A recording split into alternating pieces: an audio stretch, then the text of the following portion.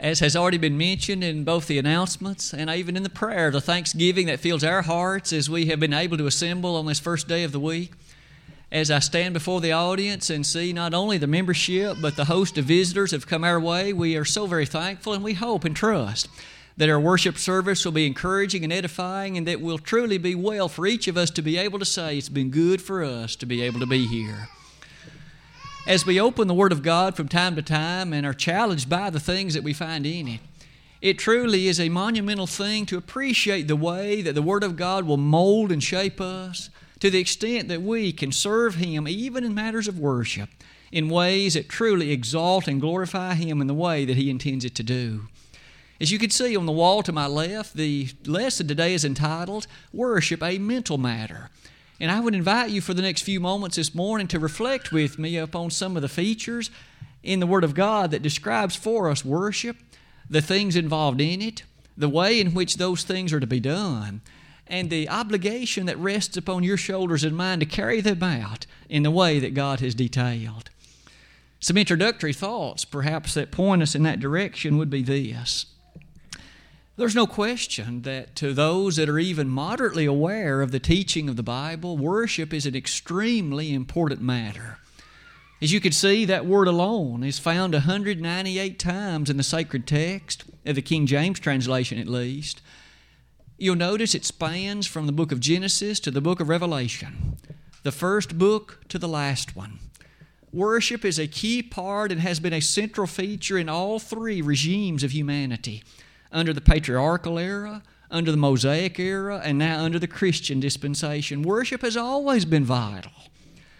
Our interest this morning is to perhaps reflect a little bit of power and majesty upon what the New Testament says about that very means of worship. I think it wise to say as we begin that some of these thoughts are certainly in order. We each are aware of what sometimes can be seen in terms of the worship that's offered by the things we see on television, by the descriptions that we find in various places. We understand that quite often worship seems far different than what the Scriptures portray it to be. Look at some of these thoughts with me if you would. Worship is a vital, critical part to the lifeblood of the church, and certainly to the lifeblood of an individual Christian. An individual who absents him or herself from worship portrays severe problems spiritually. That person indicates there's somewhere else that he or she would rather be when they could be at worship. And given that we are to love the Lord our God with all our heart, with all our soul, with all our mind, and with all our strength, that indicates that there's a heart problem. There's a problem in that I'm elevating something above and beyond what the Bible would have me to do. I would prefer to be somewhere else. Didn't Jesus say in Matthew 4 verse 10, Thou shalt worship the Lord thy God, and Him only shalt thou serve? Reminding us again and again that our worship is solely and exclusively to be directed toward the God of heaven. We aren't to worship entertainment, recreation, personal needs, personal preferences. Those are not God. And yet, as we reflect on that last chapter in the Bible, in Revelation 22, verses 8 and 9, it was on that occasion that John was even reminded, worship God. Not even angels, not even other heavenly beings are to be worshiped, only God.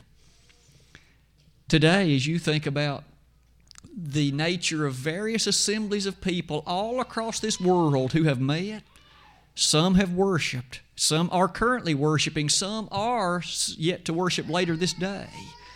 But might we ask, is the pattern of worship we find exemplified equal to the pattern we find revealed in the sacred text? May I say again, proper worship is the lifeblood of a church. And it's the lifeblood of an individual Christian. If a church doesn't worship properly, how are we to conclude that anything else is proper? How about their destination, their hope? Are they going to be able to enjoy the marvelous climes forevermore? If they haven't obeyed the Lord in that regard here, what about the hope that they perhaps will not even have of heaven? What about the other matters concerning worship? As I mentioned earlier, the lifeblood of an individual Christian.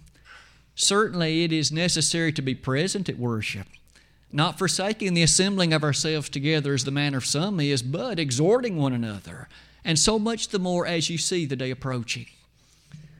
As often as we have thought about that passage in Hebrews 10:25, telling us about the need to consider it important to be present, this morning, for the remainder of our lesson, operating on the presumption that we're present, what should we do when we're there? And how must it be done?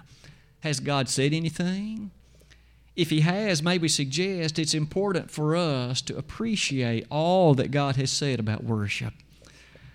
In 2 Timothy 3, beginning in verse 16, the inspired writer said, "All Scripture is given by inspiration of God, and is profitable for doctrine, for reproof, for correction, for instruction in righteousness, that the man of God might be perfect, thoroughly furnished unto all good works."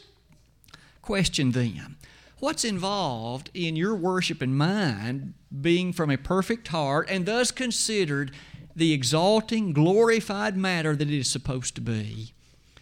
For the remainder of this lesson, I would invite you to look with me at some of the matters that we find about the nature of worship. We've just discussed briefly about our participation in it. Jesus said in that lesson text Brother Colonel read for us a moment ago, God is a spirit, and they that worship Him must worship Him in spirit and in truth. We find two portions, two descriptives as it relates to worship. On the one hand, it must be done in truth. You'll notice on the slide that Jesus said, "Sanctify them through Thy truth, Thy word is truth." We thus learn that to worship in truth would be thus to worship, doing those acts, involving ourselves in participation in those acts which God has authorized. We mustn't fall short of them, nor must we go beyond them. You'll notice that those acts have been exhaustively given in some of the verses I've listed on that slide. What are you and I to do in worship? Are we allowed to make that decision ourselves?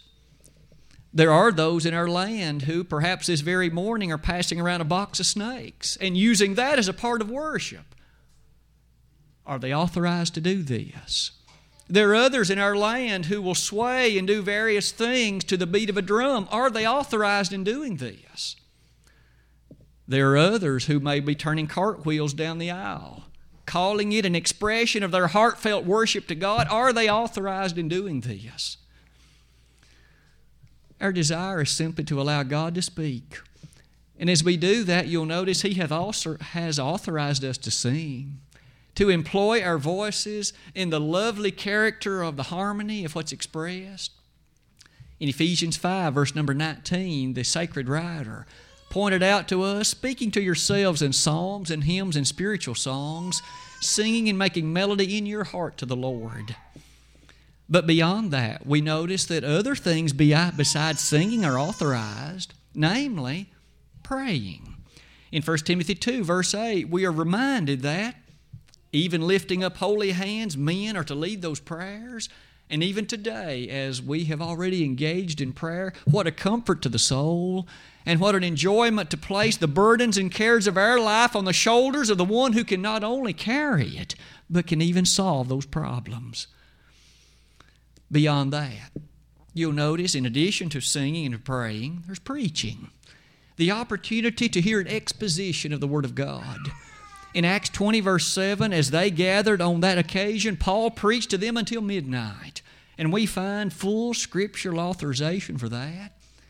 It is, in fact, an encouraging matter to hear the teaching and those things that challenge us to live more holily, righteously, and godly. Beyond that, a contribution. Highlighted in 1 Corinthians 16, verse number 2, where on the first day of the week we're commanded to lay by in store as God hath prospered us, that there be no gatherings when I come. At that point, we have but one remaining one, the Lord's Supper. The rightful observance and participation of it, as spoken of not only in Acts 20, verse 7, but in 1 Corinthians 11, beginning in verse 25. In each of these instances, we find then that God has detailed what we're to do. Now might we ask, how are each of them to be done? Is it possible that we could do those 5 things that God has revealed, but do them improperly, do them in such a way that nonetheless they still lack the integrity, the honor, and the description that the God of heaven has revealed in them? Certainly, as we begin to look at those things in order, might we begin here? Let's revisit for a moment the matter of singing. We have just lifted our voices together in song earlier today, and if it be the will of God, we'll continue to do that further in the service. As we noted earlier from Ephesians 5, singing is an important part of the worship. Let's notice another passage that goes with it, Colossians 3, verse 16. Let the word of Christ dwell in you richly in all wisdom, teaching and admonishing one another in psalms and hymns and spiritual songs, singing with grace in your heart to the Lord. We each thus are commanded to sing with grace in our heart to the Lord. As we lift our voices thus together in song, you'll appreciate that there is an aspect of it which teaches and admonishes. Our songs must not be lifeless and dead because they teach each other. We are thus exhorting one another in that way. Perhaps one other thought about that, though, that is the central piece and thought for our lesson is this. You can see, so interestingly, Jesus already has said that our worship must be done in spirit and in truth. And we've cast the spotlight so far on worship and truth, meaning that we certainly must do those things that the God of heaven has revealed. But might I ask, we think about the second part. What does it mean to worship in spirit? Applied to this discussion, what does it mean to sing in spirit? I would invite you to turn with me to 1 Corinthians 14. And let's allow the Apostle Paul perhaps to shed a little bit of additional light on singing in spirit. This is a passage that is likely rather familiar to us, but to hear it in the context of this point and to listen to it in light of this question is very revealing. I would invite you to read with me beginning in verse 14. That's 1 Corinthians 14, verse 14. For if I pray in an unknown tongue, my spirit prayeth, but my understanding is unfruitful. What is it then? I will pray with the Spirit, and I will pray with the understanding also. I will sing with the Spirit, and I will sing with the understanding also. In the context of that location, Paul was discussing the employment of spiritual gifts, which included speaking in tongues, which included interpretation, which included a number of other things that he listed in chapter 12. But we find as he arrived at this point of practical application of these gifts, he said, if I pray in an unknown tongue, my spirit may be praying, but you'll notice my understanding is unfruitful. Others are not benefited by such. They are not able to say amen at the conclusion of the prayer, for they haven't understood what I said. But then he makes a rather powerful application to singing. He says, I will sing with the Spirit also. Verse number 15, I will sing with the understanding. The Greek word that's there present for understanding is mind. I will in fact sing with the mind. We find then that the God of heaven reminds us that as we sing, we need to be mentally engaged in what we're singing. Are those words my thoughts? Or am I daydreaming during the course of the singing? My mind, in fact, wandering elsewhere while my lips go through the motion if I sing at all. If so, how am I fulfilling this passage in which I'm supposed to sing with the understanding? You'll notice then that even our singing, as we lift up our voices together, our mind is to be engaged. Am I following these words? When we sing some of these lovely songs, there is no better friend than Jesus. Do I mean that? When I sing these songs such as Buried with Christ, my blessed Redeemer, do I mean that? I should. It's no wonder then that our thoughts must be engaged in that singing, or else we aren't honoring God as we ought to, and we aren't exhorting each other as we should. Perhaps one final thought you'll see. The question then, where is my mind during the song service, and where is yours? Is it where it should be, or is it somewhere else? Our singing then ought to again be an application of the loving and gracious response of a heart filled with thanksgiving to the God of heaven, and our singing should just be an exposition of it.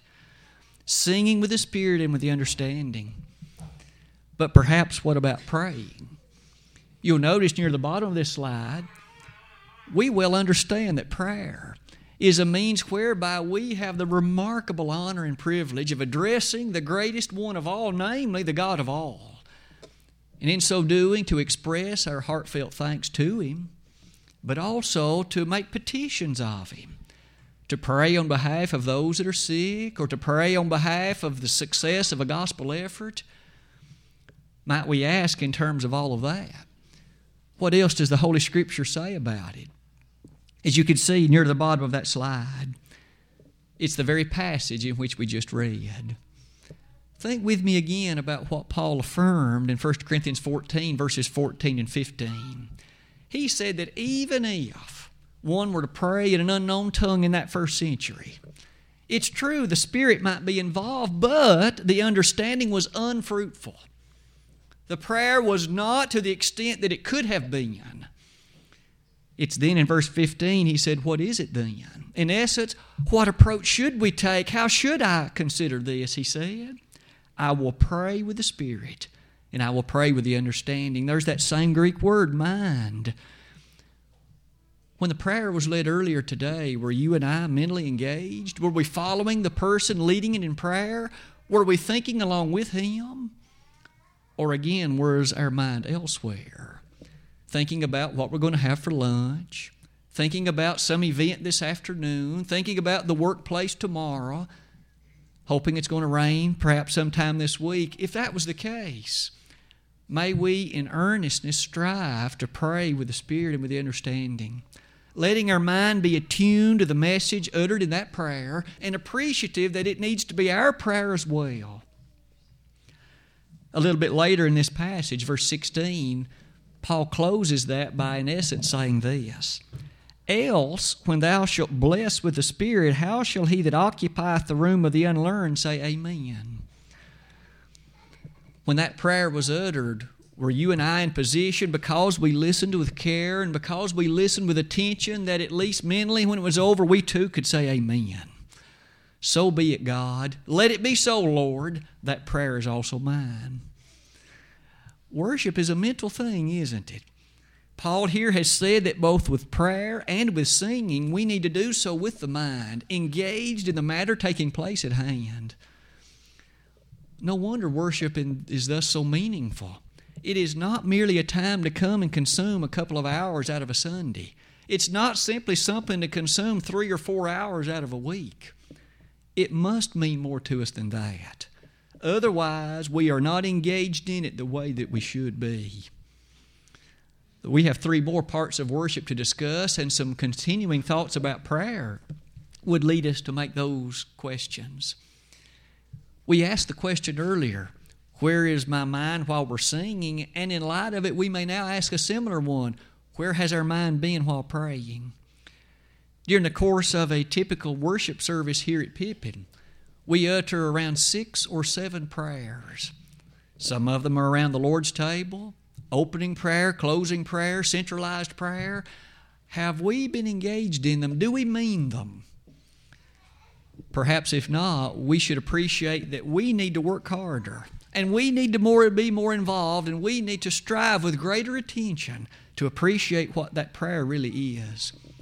We are speaking to God, the greatest one of all. We aren't addressing some man. We aren't addressing some person. He is the one we're addressing. Certainly as great and as awesome and as mighty as He is deserving of our utmost attention and care. What about preaching? We understand that some of those great worthies of the New Testament, such as Paul and Peter and James and others, they were captivating as they presented the wonderful Word of God. On that day of Pentecost, verse 36, as Peter concluded that lesson, he said, therefore let all the house of Israel know assuredly that God has made that same Jesus whom you've crucified both Lord and Christ. This preaching was prompting, it was provocative, and it was powerful. just as surely as its potency was perceived at least by about 3,000 that day, we can well see that they were prompted to action. Men and brethren, what shall we do? When the Word of God is preached, sinners ought to squirm. They ought to be reminded of the very fact that their life is derelict in terms of the duties of God and that eternity is hanging in the balance. No wonder then that when the Word of God is proclaimed, we need to have an attentive ear, for God meant for His Word to be understood. He didn't give it as some lifeless matter. Early in 1 Corinthians 14, Paul said that there are some things that are lifeless, like the instruments of an orchestra. Those things do not have life-giving sound. But we understand the Word of God is ever fraught with power and meaning. In Hebrews 4:12, the Word of God is quick and powerful and sharper than any two-edged sword, piercing even to the dividing asunder of soul and spirit and the joints and marrow, and is a discerner of the thoughts and intents of the heart. Didn't Jesus say in John 6, verse 63, that it is the very Word of God that quickens us? For the Word of God, that is spirit, and that is life. As we give some thought then to the concept of preaching and the notion of the message that's delivered, certainly you have every right to expect that any man that would stand in this pulpit should be preaching the truth. And if he isn't, he needs to be called on it at once. Be it the elders, perhaps, as they would call that man in question, so that that error does not infiltrate and leave this building. But presupposing that the truth is proclaimed, we should have an interest in hearing it. And we should have an interest in learning more about it. And an interest in making application of that matter to our life. And an interest, of course, in seeing that in the lives of others so that they too can enjoy the message of salvation. In Habakkuk chapter 2, verse number 2, that prophet in the days of the long old, God told him, write the vision and make it plain, so that those who read it may run. Habakkuk, you make the message so plain as you preach it, that those who hear it can't help but jump to action because they understand the urgency of it. Thus, were they to understand what God said? Absolutely. In Ephesians 3, verses 4 and 5, as Paul wrote to the church in Ephesus, they too were reminded, when you read, you may understand my knowledge in the mystery of Christ. They too were to understand. Perhaps it is in light of that some of these comments are in order.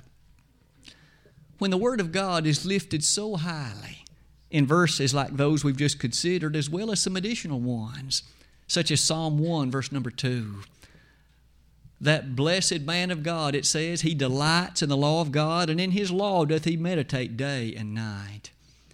Do you and I find delight in those opportunities of service when we could come together and open this book? To open the Bible that's resting in your lap and to in fact be challenged, and profoundly so, by lessons found in it? That should be one of the highlights of the week. And yet, we notice that again, our mind is to be a part of it. The sermon is not a time to be daydreaming. It's not a time to be thinking about the ball game tonight or for going fishing next Saturday. It's not a time to be thinking about supper tonight. It's not a time to be thinking about the problems at work tomorrow. They will come soon enough. It's a time when we should desire to, in fact, focus for a little while upon the Word of God and to let it enrich our spirit, to touch our life, and move us in the direction of greater maturity and godliness. As you can think about some of those questions at the bottom of that slide, I'm reminded of that statement that Jesus made in Luke 8, verse 18. Take heed how ye hear. I suppose that during lessons we each are hearing, but how are we hearing? Are we listening with care? Are we listening in such a way that if that particular subject touches me and needs to cause change in my life, am I listening so that I'll change? Or am I too quick to say, well, he sure got somebody else today. That was a good lesson for Brother So-and-so today. God doesn't leave any of us exempt from the powerful messages of His Word. I need it. We all do. And in so doing, these sermons and the lessons that are delivered and brought, hopefully, can be encouraging and helpful to each and every one of us. It's intended that they be so. God's Word expects it so. If any man speak, let him speak as the oracles of God, 1 Peter 4, verse 11. And so the question, during the singing, during the prayer, during the message, where is my mind and yours? Is it attuned to the frequency of God? I'm reminded of those famous words of Micaiah in 1 Kings 22:14. As the Lord liveth, what the Lord saith, that will I speak. If your heart and mind is attuned to that kind of thinking, we will be greatly encouraged and greatly interested in hearing the precious message that can save the souls of sin-sick men.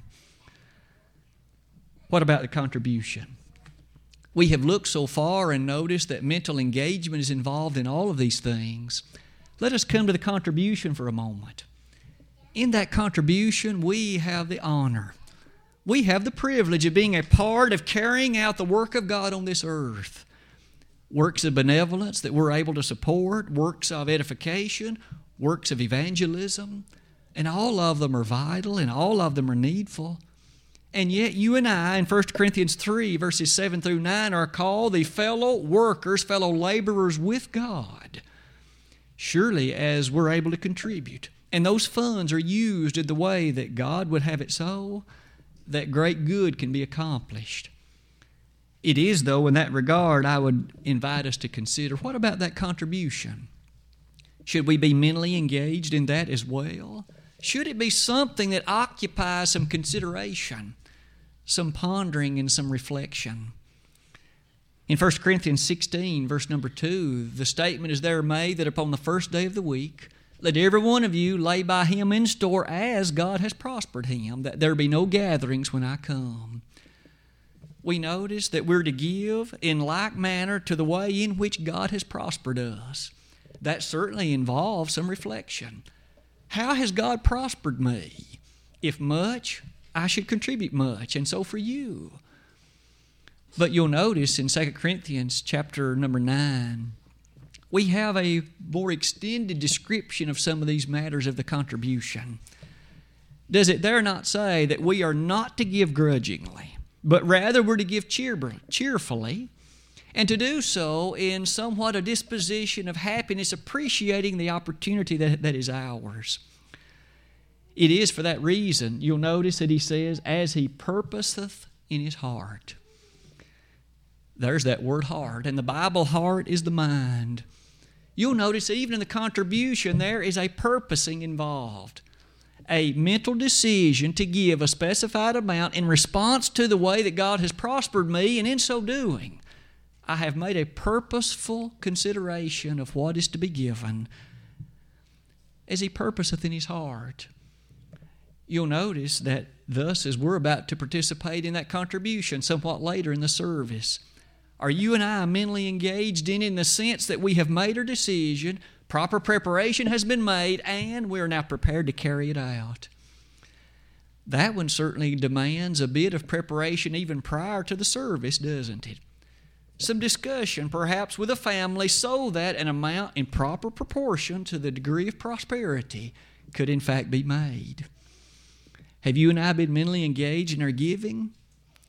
Or rather, do we just toss in a 1 or a 5 as the plate hurriedly rushes by us, having given no thought, or at least an insufficient amount, to the purposing in our heart? If so, that doesn't bode well for you or for me, does it? We ought to again be mentally engaged in that attribute of worship, and that includes the element of the contribution. You'll notice perhaps one final thought. The question, where then has my mind been and where has yours been as we think about the contribution? Through these 4 matters so far, we've learned that in every one of them, God demands that we not only do it thoughtlessly, but rather, much different than that, put great thought into it so that worship is an honoring matter to Him. So often, perhaps through history, worship has turned into just a tradition. It's turned into just a ritual. That's the way we do it. That's the way we've always done it. And we sometimes give so little thought to it. May it not be so. But may we understand that as long as that worship, of course, consists of those things that God has approved, that it's our duty to make sure we participate in them in the way that is the proper reflection of the teaching of the Bible. Perhaps one final one, the Lord's Supper. We each have already expected that the mind is gratefully engaged in that one as well. The Gospel accounts give us a marvelous message about the institution of the Lord's Supper on that night prior to our Lord's crucifixion. And we find, for instance, in Luke's rendition, in Luke 22, beginning in verse 19, that on that occasion Jesus took bread and blessed it and brake it, gave to them and said, "This is my body, which is given for you. This do in remembrance of me." He did notice, didn't he? It's given for you. Do it in remembrance of me. And immediately a requirement to do so in such a way that we clearly, powerfully, and marvelously remember the circumstances surrounding that gift of His body. And we appreciate it. But then he went on in the next verse and said, "Likewise also the cup after supper, saying, This cup is the New Testament in my blood, which is shed for you." As Paul reflected upon that to the Corinthian church in 1 Corinthians 11, beginning in verse 25, it was to them that Paul addressed some very stern points. The Corinthians were mispartaking of the Lord's Supper. They were turning it into a festival meal. They were turning it into a time when some had and some didn't. Some were hungry and some wasn't. They were turning it into much different than the God-honoring Lord's Supper it was intending to be. It was in response to that Paul had these words to say. I'd simply like to read several verses from 1 Corinthians 11 and notice how often the mind is engaged in these matters. Verses 24 and 25 I noted just a moment ago. Let me begin in verse 26. "For as often as ye eat this bread and drink this cup, ye do show the Lord's death till He come. Wherefore, whosoever shall eat this bread and drink this cup of the Lord unworthily shall be guilty of the body and blood of the Lord. But let a man examine himself, and so let him eat of that bread and drink of that cup. For he that eateth and drinketh unworthily eateth and drinketh damnation to himself, not discerning the Lord's body. For this cause many are weak and sickly among you, and many sleep." That's reading through verse 30 of 1 Corinthians 11. You'll notice among that some of these comments are in order. Paul told them that this is a time of remembrance. This is a memorial. Our minds should be rushing back to the scene of the cross, the events that surrounded it, and in so doing, it should be our desire to discern the Lord's body. That word discern means to make a proper appreciation of, to make a proper and rightful understanding of. When the Lord's Supper is thus passed a bit later in the service, when the bread is being taken, are we remembering or are we thinking about something else? The question is for you and me personally, but Paul is quick to say that if we eat and drink unworthily, that is to say, if we do not discern the Lord's body, he says, we eat and drink damnation to our soul. It is a frightening thing to mispartake, to not let the mind be engaged, to do this in a way that is different than the way the inspired apostle revealed it. Worship is a mental matter, isn't it? It certainly involves acts, but those acts are prompted by a desire and a love to carry them out in the way with full mental engagement and involvement of what God has revealed. You'll notice near the bottom of that slide, that same question has now been asked one final time. Where is your mind as it comes to the Lord's Supper? Are we remembering? Are we thinking back to the scene of the blood, the body of Christ, and what that has made available to you and to me? Jesus said, "This do in remembrance of me." It is with that in mind that we come to the closing thought of our lesson today. Worship certainly consists of acts of reverence directed to God, and they are to be done in both spirit and in truth. As we've studied those five and noticed the emphasis on the mental engagement in them, I trust we've each been reminded of the seriousness of the moment and the preparation that should be ours as we come to this building ready to worship, ready to be engaged both mentally and physically in the way God has commanded, so that our worship can truly be a sweet-smelling matter to the God of heaven. As we each examine ourselves, might we ask, where do you and I stand at this moment? Are you convinced and happily satisfied that your name is in the Lamb's Book of Life and that truly things are well with your soul? If so, continue on that life of faithfulness, for in fact that, Revelation 2:10, will lead to the crown of life. But if things are amiss in your life, matters of a public nature, others are aware, and your failings are such that you need the prayers of brethren, why not in fact come before us today and let us pray on your behalf? The gospel plan of salvation is that if you are a wayward member, come back to your first love. Make that proper confession, repentance of those things, and let us pray with you and for you. If you have never become a Christian, you need to believe with all your heart that Jesus is the Christ, the Son of God. Repent of your sins, confess His name as the Son of God, and be baptized. This hymn of encouragement has been selected, and if we could be of help to you today in becoming a faithful member of the body, why not let us do that while together we stand and while we sing.